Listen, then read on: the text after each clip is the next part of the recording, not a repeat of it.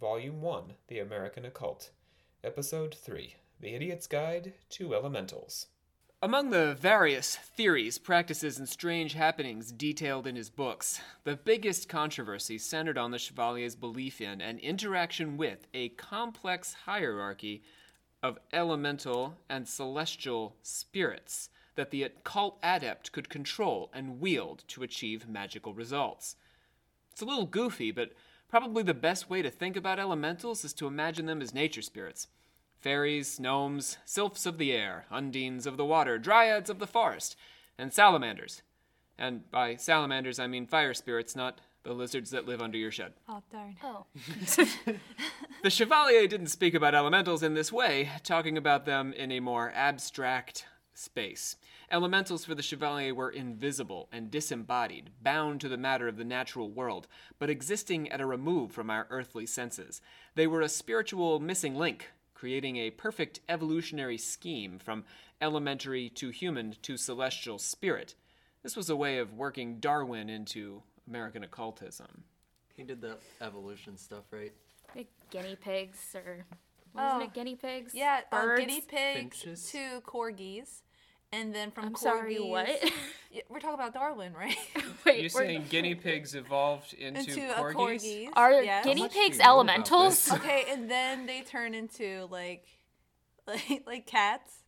Wait, so so it kinda so goes Darwin introduced this evolutionary theory in the 1850s that really changed the way people thought about science and the world and culture.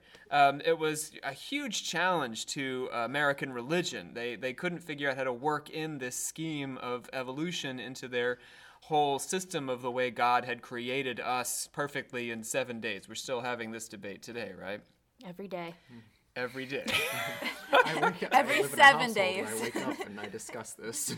So occultism, part of their project in the 1870s, especially in America and Europe, was to work evolution into a spiritual scheme. And the way the Chevalier did it was through this evolutionary progress of the soul. There was an evolution of souls from elementary to human, and then if you were super awesome, you could become a guardian or a celestial spirit hovering above all of That's us. my goal in life. Yeah. Wait, so I could become a Good goal. fairy? Yes. Well, Or no. a salamander? You used to be a fairy or a salamander. You could I become knew it. a You planetary gotta angel. aim higher than that. All right. Beyond the fairies and My name's salamanders. Rob Thompson. I am the Supreme Hierophant of the Secret Order of Alchemical Actors. I'm here with our Grand Master, Olivia Littoral. What's up? And our discussants today from the Secret Order are going to be Shannon Landers Hi. and Jacob Wheatley, That's me. who you may remember from earlier episodes. This is Occult Confessions. We, the members of the Secret Order of Alchemical Actors, do solemnly commit ourselves to a full and honest telling of the history of the occult as far as we know it.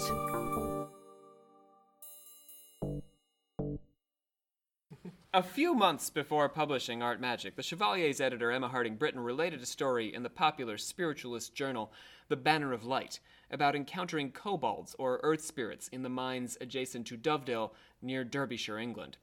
Hearing word from a Mr. and Mrs. Hart that these little gnomes frequently appeared within the mines, she planned an investigation, staying overnight in a miner's house. Ew. Was it mining for That rocks and still sounds illegal. coal and Oh, not gems like and things? Not a. What about a minor? Are you saying like a 14-year-old who Yes. digs for yes, coal? I am. What about him? I just want to know Or more her. about his life. Yeah, Yeah, don't don't be assume gender exclusive. The miner and his children left for the night, and his wife, Maria, and Mrs. Hart waited with Britton. They sat by the fireplace, and they waited for the kobolds to appear. Suddenly, a stack of logs tumbled over, an ethereal light shone, and there was a sound of knocking behind the back wall. The knocks got steadily louder until they sounded throughout the house, and the noise prompted Maria to explain that the knocking was just the way of the place. As you do. Then, right at that moment, Britton witnessed something amazing. She saw a crew of little humanoid creatures emerge, passing through the solid wall. There, to my astonishment, and I must confess with a thrill of deeper awe than I could account for or control, I saw a row of 4 lights as large as the veritable ostrich eggs which adorned the mantel shelf of the humble shanty. These lights were behind me, and I did not see them till attracted by the woman's explanation. I turned round and faced them. The faint outline of a miniature human form appeared in connection with each light. They were different sizes. None of them, however, were higher than 4 feet. They jumped up and down and threw out something which resembled hands toward me. As they moved, the lights danced and shimmered. These wonderful things at length retreated into the solid wall behind them, and the place where they had been was illuminated only by the light of the wood fire. Critics mocked and derided Britain for her belief in elemental spirits, and friends rushed to defend her, stirring up a very open public brawl in the spiritualist and occultist publications of the day. The caution to us, looking back on this episode over 100 years later, is that we should not just dismiss Britain outright. We have prejudices based on assumptions that are almost as old as Britain's article, but those assumptions, insofar as they concern the existence or non-existence of worlds of being beyond the material universe, are just as culturally contingent and uncertain as Britain's kobolds. How about you guys? Do you believe that she saw these little mind spirits? Do you believe in kobolds? I mean, I see them all the time. I didn't realize, is that not normal? I mean, if they weren't real, that's a very embarrassing thing to claim, you know? Yeah, Like, I don't feel like anyone willingly wants to be like, yes, I saw these little men. Oh. Well, Yeah, I too it's a pretty always bold see claim. little men, but different little men. The actual men who are small? Yeah. So, in Iceland, they actually will delay building projects because they believe that elves could possibly be in the way or occupying the land that they want to build something on. Respectful of Truly. them. Yeah. That makes sense. And I mean, have you ever had sort of like a spiritual experience going out in nature, communing with the trees? My Wiccan, Yeah. right? I feel like you're not allowed to be a Wiccan and not do that. Right. So I mean, that's importing some sort of spiritual presence to the natural world. Yeah. So, all right, fine, little men coming out of the walls. Only Shannon is on board with this. But if we think about it that way, maybe it's not so crazy. A review of Art Magic in Woodhull and Claflin's Weekly warned that the kobolds have come, promising that this publication would be positively the last appearance and benefit of Emma Harding Britton. The subscribers to Art Magic, in our opinion, have been completely and successfully victimized. By far the most egregious absurdity is discoverable in that part relating to the elementaries and the ritual to be used for invoking, controlling, and discharging those interesting creatures after having caught and bottled them. Instead of the ritual given, it would have been equally sensible to have reprinted the witch scene in Macbeth or the invocations in Faust, as the plagiarized rubbish of which this part of the book is full. Andrew Jackson Davis, one of the foremost philosophers of the spiritualist movement, best known for the thousands of pages he gave while in trance, and for predicting the rise of spiritualism several years before the Hydesville rappings, was unforgiving in his criticism of Britain's occultism. Speaking at the anniversary of the birth of modern spiritualism, which spiritualists placed on March 31, 1848, when the Fox sisters first communicated with their spirit raps, Davis slammed the new occultist trends in spiritualist circles. A mysterious magic wand has been waved at spiritualism, until the great iron doors of perdition seemed about to shut against every chance of immortality. In her efforts to propagate magical spiritualism, we behold the illumination of Emma Harding Britton's vigorous imaginative intellect. The recovery of this craft known as magical spiritualism has passed beyond the bounds of possibility.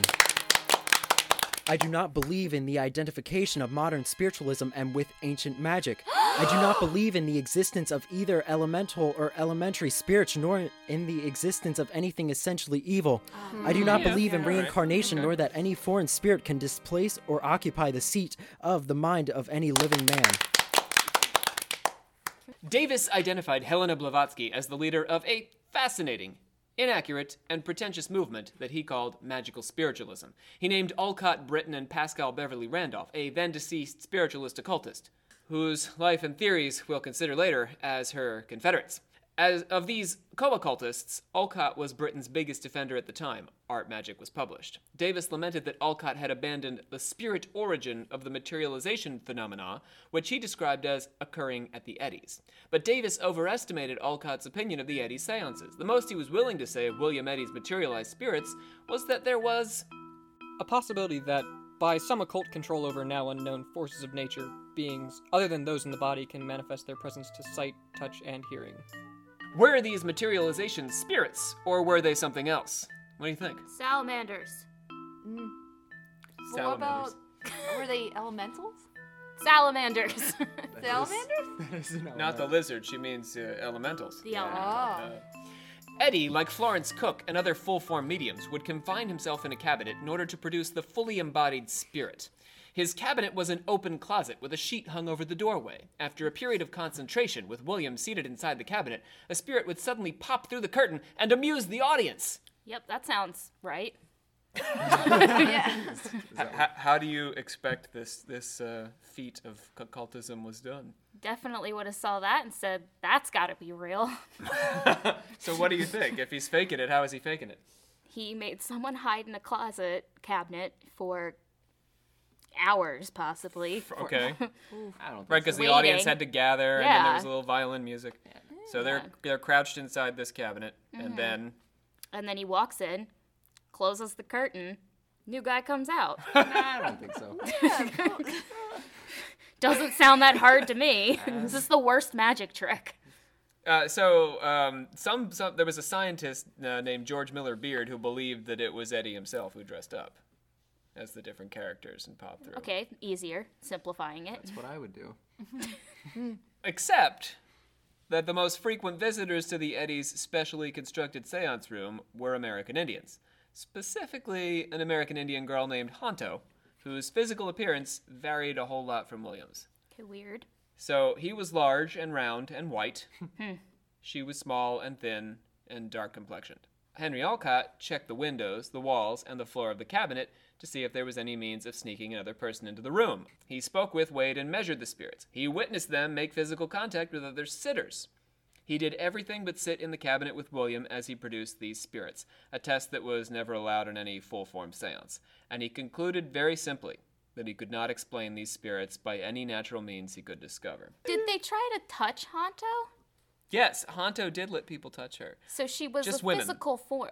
Yeah, Oh. generally just women, yeah. Well. She might make contact with a male person in the room. And the Florence Cook seances, Katie King, her spirit would actually touch people who were sitting in the room and flirt with them. And yeah, in the Victorian age, that was like highly erotic not stuff. a projection. Yeah. With a woman you weren't married to touching you right in public. Yeah. But for Honto, she exposed her chest, not all the way. Oh. Up to the Honto, areolas. please. And Yep, we she- just got marked E. areolas, that did it. Yep. And she let a female member of the audience put her hand and feel her heart beating on her skin. I think I would have done the same thing, except it just would have been men I was allowing to touch me. I take that back. For otherworldly visitors transcending the boundary between life and death, these spirits had very little to say on the bigger questions about God, the afterlife, or the nature of what they were. It was more like they were entertaining at a children's birthday party than serving as emissaries from another plane of being. I have watched the varying phases of the manifestations in the hope of seeing the elucidation of some law to explain their occurrence, and reconcile me to the same. Together with all other sensible men, I have deplored their puerile, absurd, and often repulsive character, and been shocked at the disgusting fallacies of free love, affinity, and individual sovereignty to which they have given birth. Those who have passed on before us into the Silent Land cannot and do not come back to spout sapphics through scrub women, nor swing through the air on a spiritual trapeze at the bidding of poverty-stricken mediums for the delectation of the gaping crowd. Still, if these materializations weren't the spirits of the dead, Alcott had the problem of determining what these strange beings he had witnessed at the Eddy farm actually were. He'd seen them pop out of the cabinet in a whole range of different body types and costumes, drop through the solid floor up to their waist, and balance on a scale, weighing far less than a body of their size should. Alcott was excited about the Chevalier's theories, in part because they began to offer an explanation for the strange materializations he witnessed in Chittenden, Vermont. According to the Chevalier, all beings emanate from a pure and perfect spiritual oneness. The earth was created by an overarching spirit to accommodate humanity, the highest expression of material existence. And humanity exists so that spirit can realize knowledge of love, wisdom, and power, which it cannot achieve except through incarnation. The goal of existence is to gain this perfected knowledge and return to the perfected state of oneness with the ultimate spirit or God that we have emanated from and from which we remain an individualized part. As they die out of the earth, they are born into some other spheres. until they arrive at that state of perfect self-consciousness which antedates their birth into those fully completed organisms capable of maintaining an immortal existence. Yeah, I mean, there's an element of evolution in this, right? Through reincarnation or some sort of... Through incarnation, we are trying to evolve as a spirit so that we can reach a higher plane and become a celestial being. Yeah, become like more of a perfect being. Yeah. Mm-hmm. Humans are mundane spirits, with sub-mundane or elementary spirits below them on the spiritual hierarchy and super-mundane or planetary spirits above them. Just as the human body has its corresponding eternal breath of spirit derived from the one source, so too do all aspects of nature and the universe. The spiritual essence of the natural world are the elementaries. The elementaries are neither wholly spiritual nor entirely material in substance. The corporeity of their bodies is too dense to inhabit the spirit spheres or consort with purely spiritual existences, yet not sufficiently palatable to become visible to material eyes. In one of my favorite episodes in Ghostland, the Chevalier visited a small Scottish town plagued by demonic possessions. Riding through the forests of Scotland at the foggy fall of dusk, the author's horse became troubled, and he was suddenly caught up in a vision of elemental demons. We are the salamander people. Yes, salamanders. And we will kill all of the humans. Yes, kill for the fire god. Fire! Hey, horse. 9/11 was an inside job. Hey, Chevalier, did you know that corgis are the direct descendants of guinea pigs? The professor jarred him from his vision, and they were enveloped in a thick mist, which followed them all the way back to the village where they were staying. That night, the Chevalier was visited by a large, shadowy figure who confined him to his room and caused it to fill with the same threatening mist. The Chevalier was transported in a vision to a great Gothic church filled with worshippers. Elementary monsters hovered ominously over them, waiting for their opportunity. In an instant, the whole host of demons swooped down on the kneeling crowd and vanished, immersed as it seemed in the bodies of their victims. I saw them no more, but in their places, the women and children themselves assumed the attitudes of the fiends that possessed them. They sprang up with whoops, yells, and shrieks of perfect frenzy.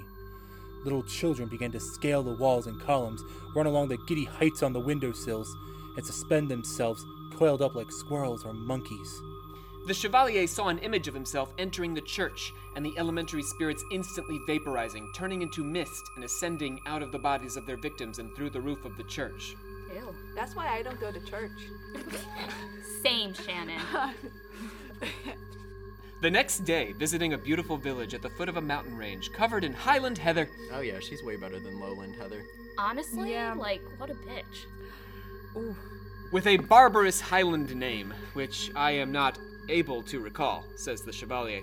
He found himself at the same church that had appeared to him in his vision. He rushed into the church and through a crowd of gawking men to the altar where 3 clergymen were trying in vain to exorcise the women and children writhing there, possessed exactly as he had seen in his vision the night before.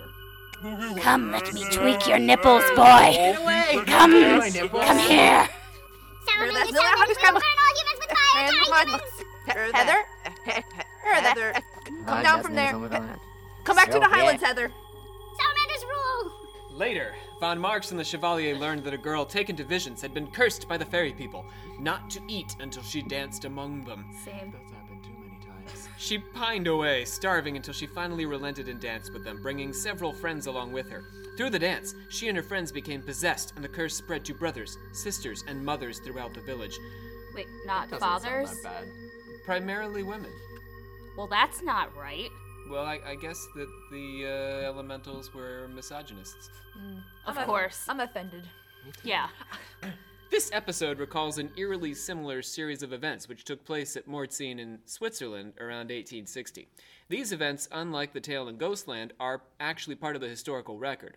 Britain actually detailed them in her 500-page history of 19th century miracles, an international catalog of strange and occult happenings around the world. That's a long book. Yeah. In Mordzin, a girl distressed her family when she began running aimlessly, climbing high trees, and perching on rooftops. She became wholly intractable, was given to fits of hysteria, passionate weeping, and general aberration from her customary modest behavior. Hold up, what does intractable mean? Is that like unattractive? No, like you couldn't do anything about her. Oh. She was all in with this rooftop thing. Aren't we all? Parkour? Over the next 10 days, 50 women ranging in age from 7 to 50 years old had been seized and were exhibiting crawling, climbing, leaping, wild singing, furious swearing. This spread, eventually obsessing several hundred women and children and scores of young men. Okay, well, if my mom, called the police every time I did any of those things, Does it happen a lot? They didn't just call the police. They called the emperor. Well. Louis Napoleon sent troops to quell the disturbance, but this only made it worse. Some of the soldiers fell victim to the same plague. It's like if they called the police and then they joined in on the cursing and climbing on rooftops. If you're convincing enough. So the state sent an army of priests now, led by a bishop, and they also failed. I wonder why. If you can't beat them, join them, right? Am I right, ladies? The bishop tried to give a high mass, but women leapt around and shrieked defiantly while men beat their breasts and tore their hair. Finally, Dr. Constans, the medical authority, arrived.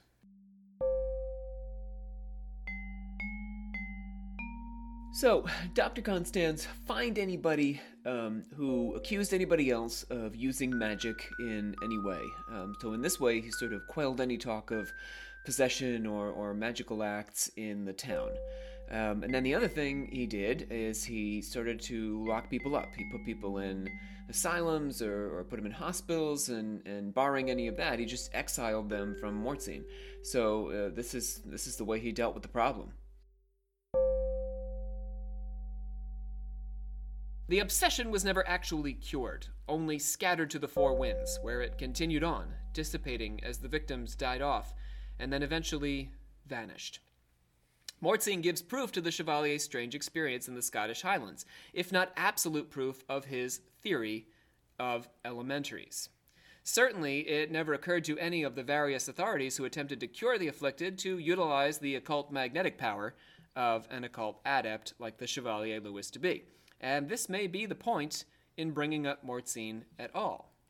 What do you think? Is possession real? I think in a lot of, well, I don't want to say a lot of, but in religions and stuff like that, it's a very real thing. Because, I grew up Christian, or in Christianity, and possession, it seemed to happen quite a bit throughout the Bible. There's the whole pigs and stuff like that, and they just jumped off a cliff. I think it also becomes a mental thing. You can very easily, if you look at the I don't want to bring the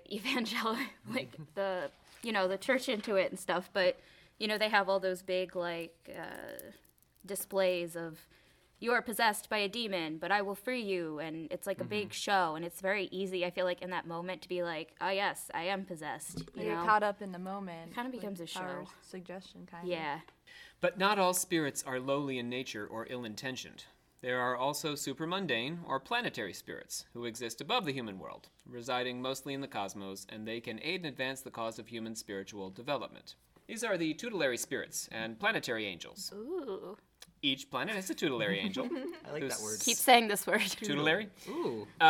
Who serves as a spiritual sun and receives light, heat, and force from God, the central sun. So it goes from God to your spiritual sun to you. Well, that makes sense. Yep. These angels also provide spiritual energy to the physical suns on which the systems of planets depend, serving as the soul of the solar system. Planetary spirits may be invoked and can provide great truths of the universe, unattainable to mortals without their aid. So you can call them down and ask them questions. How? What kind of questions would you ask them? What do you want to know? What can I ask them? Anything. They know it all. Really? They know all. Well, they know a lot of things. They don't know as much as God, but they're the next best. Will they tell us things? And maybe if they're feeling like you're worthy. Who did 9/11? Are reptilians real? Are corgis and...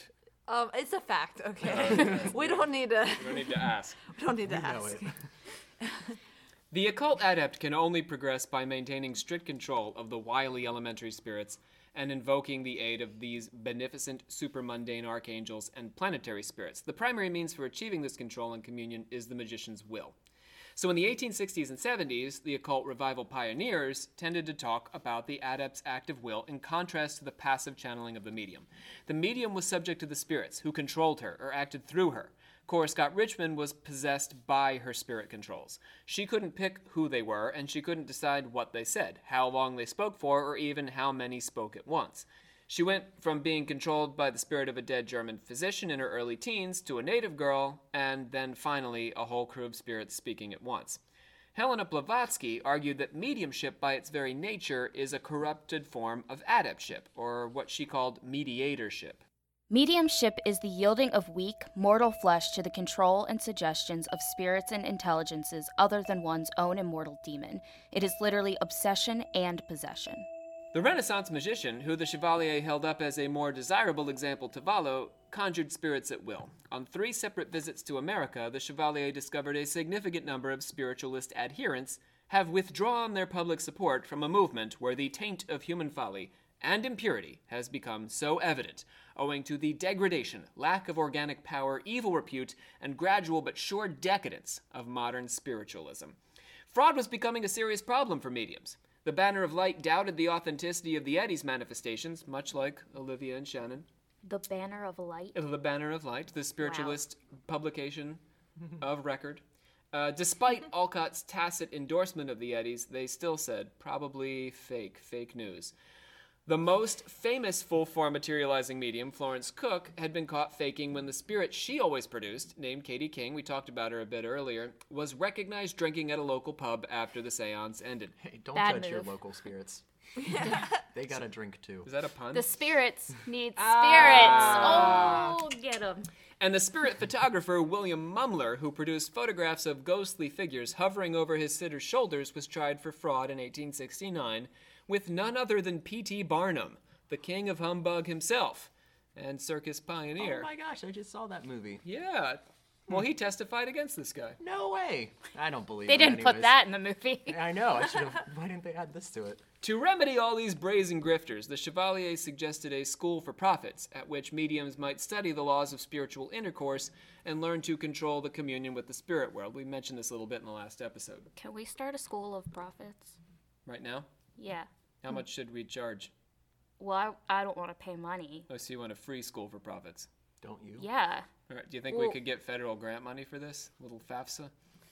Listeners at home, please send in your... Please send in to our Patreon Yes. to start our school Your of prophets. Patreon membership will get you... classes such as... No, it should be a 10-day trial. A 10-day trial. Are we a pyramid scheme now? What would be the curriculum at a school for prophets? Our 10-day free trial? So, like the fanciest robes, 101. Yeah. The fanciest You robes. you gotta dress the part.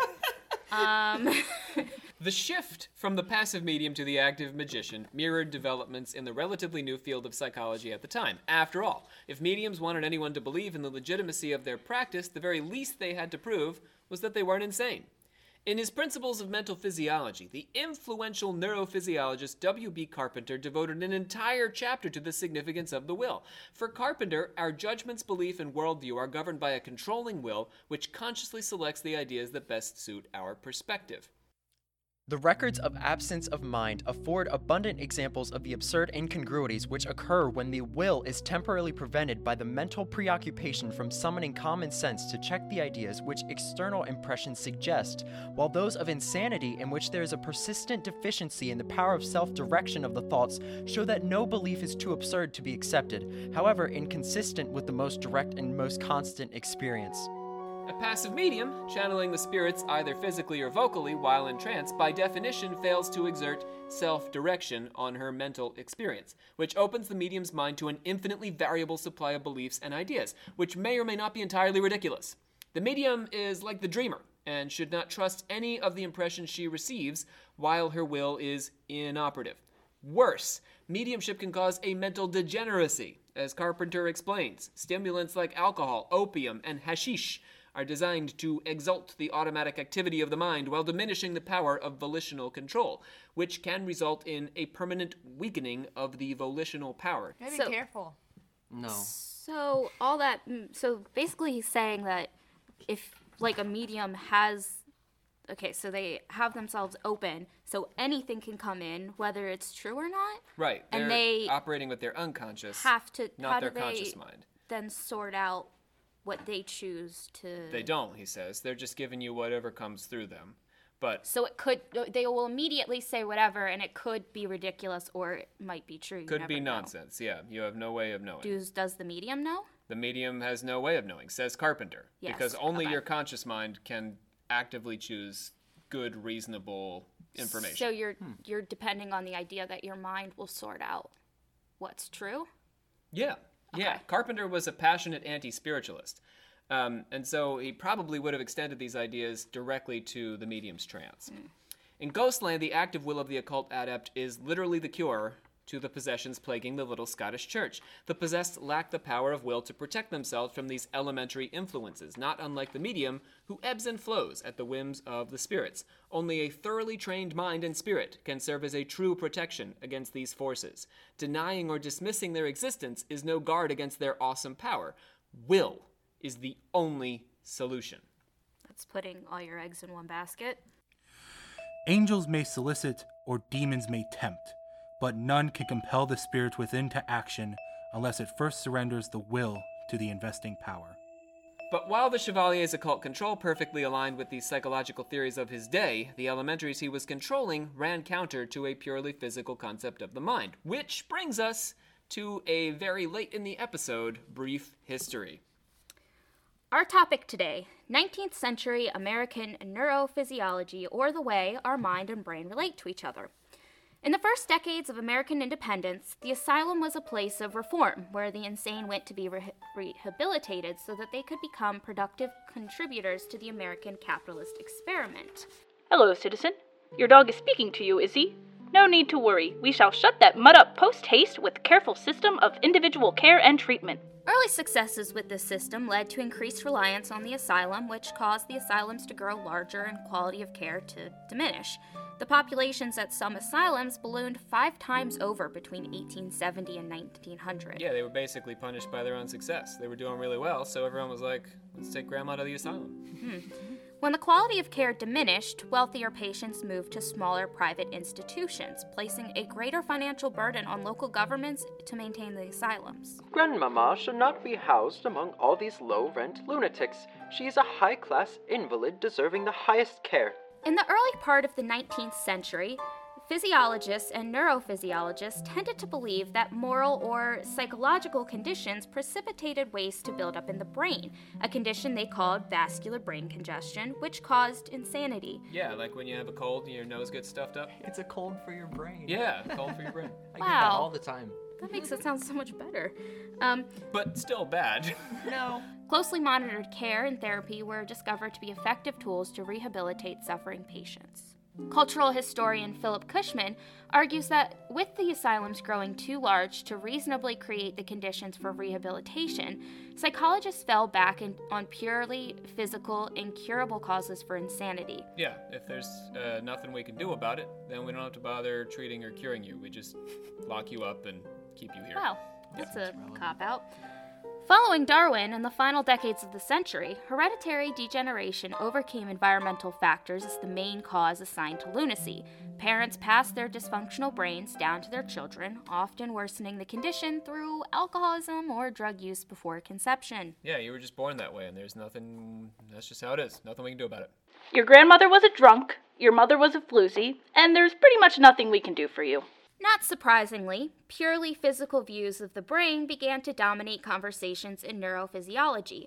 Franz Joseph Gall's phrenology, which placed different aspects of personality in different parts of the brain, was an important part of the conversation. And with the asylum staff overburdened, the impetus for rehabilitation fell on patients' own self-monitoring, self-analysis, and self-control. Yeah, there's no one around to watch them, so they're going to have to watch themselves. Great system. The patient's conscious will become a major factor in their ability to manage and correct the physical dysfunctions in their brains. It wouldn't be until 1882 when J.M. Charcot presented a paper on hypnotism that official psychology would begin to recognize the unconscious as an element of mental life, fundamentally changing the conversation while at the same time maintaining the notion that the mind could be reduced to the physical brain, a notion that has persisted all the way into the 21st century. Yeah, hypnosis is just mesmerism by other terms, right? Mesmerism goes all the way back to the 18th century, and it's the root of trance mediumship and all these occult phenomena. But psychology didn't want to own that lineage, right? Yeah. So they created a new word, and they studied it in the lab, and now it's not mesmerism anymore, it's hypnosis. And now everyone's obsessed with it as a way to deal with trauma. Yeah. Which... or childbirth. Yeah. So what's fascinating about all this is that if we reduce the mind to the brain, there's no room for ghosts or supernatural phenomena anymore. There's no room for an eternal soul. You are your brain, and when you die, that organ dies with you, and that's it for you. Yeah, the so this spirit's whole gone. world of spirits and astral powers is out the window if It's like we irrelevant to it. Yeah, if we get on board with this theory. But there's no reason why we have to. This has been a very brief history of 19th century America neurophysiology. Thank you. So yeah, if the brain is the only source of mental activity and identity, how did the people of Mortzine all become possessed by the same mental illness? Why did it exhibit itself in the same way across hundreds of victims, and why did it fail to dissipate regardless of medical, religious, or state intervention? Skeptics love to throw around this term mass hysteria. Mass hysteria is definitely their watchword, but the culture itself would not have supported belief in demonic possession in 1860. More than 100 years after the Enlightenment came to Europe and put an end to all the angels and demons that were constantly possessing us. Let alone in a group this large, and let alone for the full duration of some of these people's lives. This is a pretty extensive mass hysteria. Without the disembodied intelligence of the elementary spirit, how else can we explain the afflicted Scottish peasants in the Chevalier's little village church, or the incurable possessed of a small town in Switzerland? And if psychology's answer, as it was in Mortzine, was to lock these people away in asylums indefinitely, who could possibly come to their aid? These answers and more on the next Occult Confessions. Olivia, bring us home. I hereby adjourn and declare closed this meeting of the Secret Order of Alchemical Actors until such time as we get together and do it again. All right, again, we are posting these episodes just as quickly as we can in our first series of the American Occult. So, Olivia, if they want to reach out to us, how can they find us? If you'd like to hear more Occult Confessions, please make sure that you hit subscribe. Go ahead and visit our Patreon. Consider giving us $1 or $5 a month to keep this program going. We're going to have bonuses and stuff for all of our Patreon members. You can also follow us on Twitter. Our handle is going to be @podcast and then in all caps occult. Our Facebook page, you can find us just by searching Occult Confessions. And our website is www.occultconfessions.com. Yeah, and you can visit that, and you can find all sorts of resources, different books that we bring up, and all that is posted right on the website. And a link to our Patreon should be there, right? Absolutely. Yes. Our cast of characters today included Savannah Verrett playing Emma Harding Britton. We had Brandon Walls as the Chevalier Louis DeBee. Jacob Wheatley played our Andrew Jackson Davis. Morgan Jung played Colonel Henry Alcott. And Olivia Littoral as Helena Blavatsky. Thank you. And we look forward to meeting you again next week for the next exciting episode uncovering the Chevalier's secret to the American occult on this Occult Confession. Bye.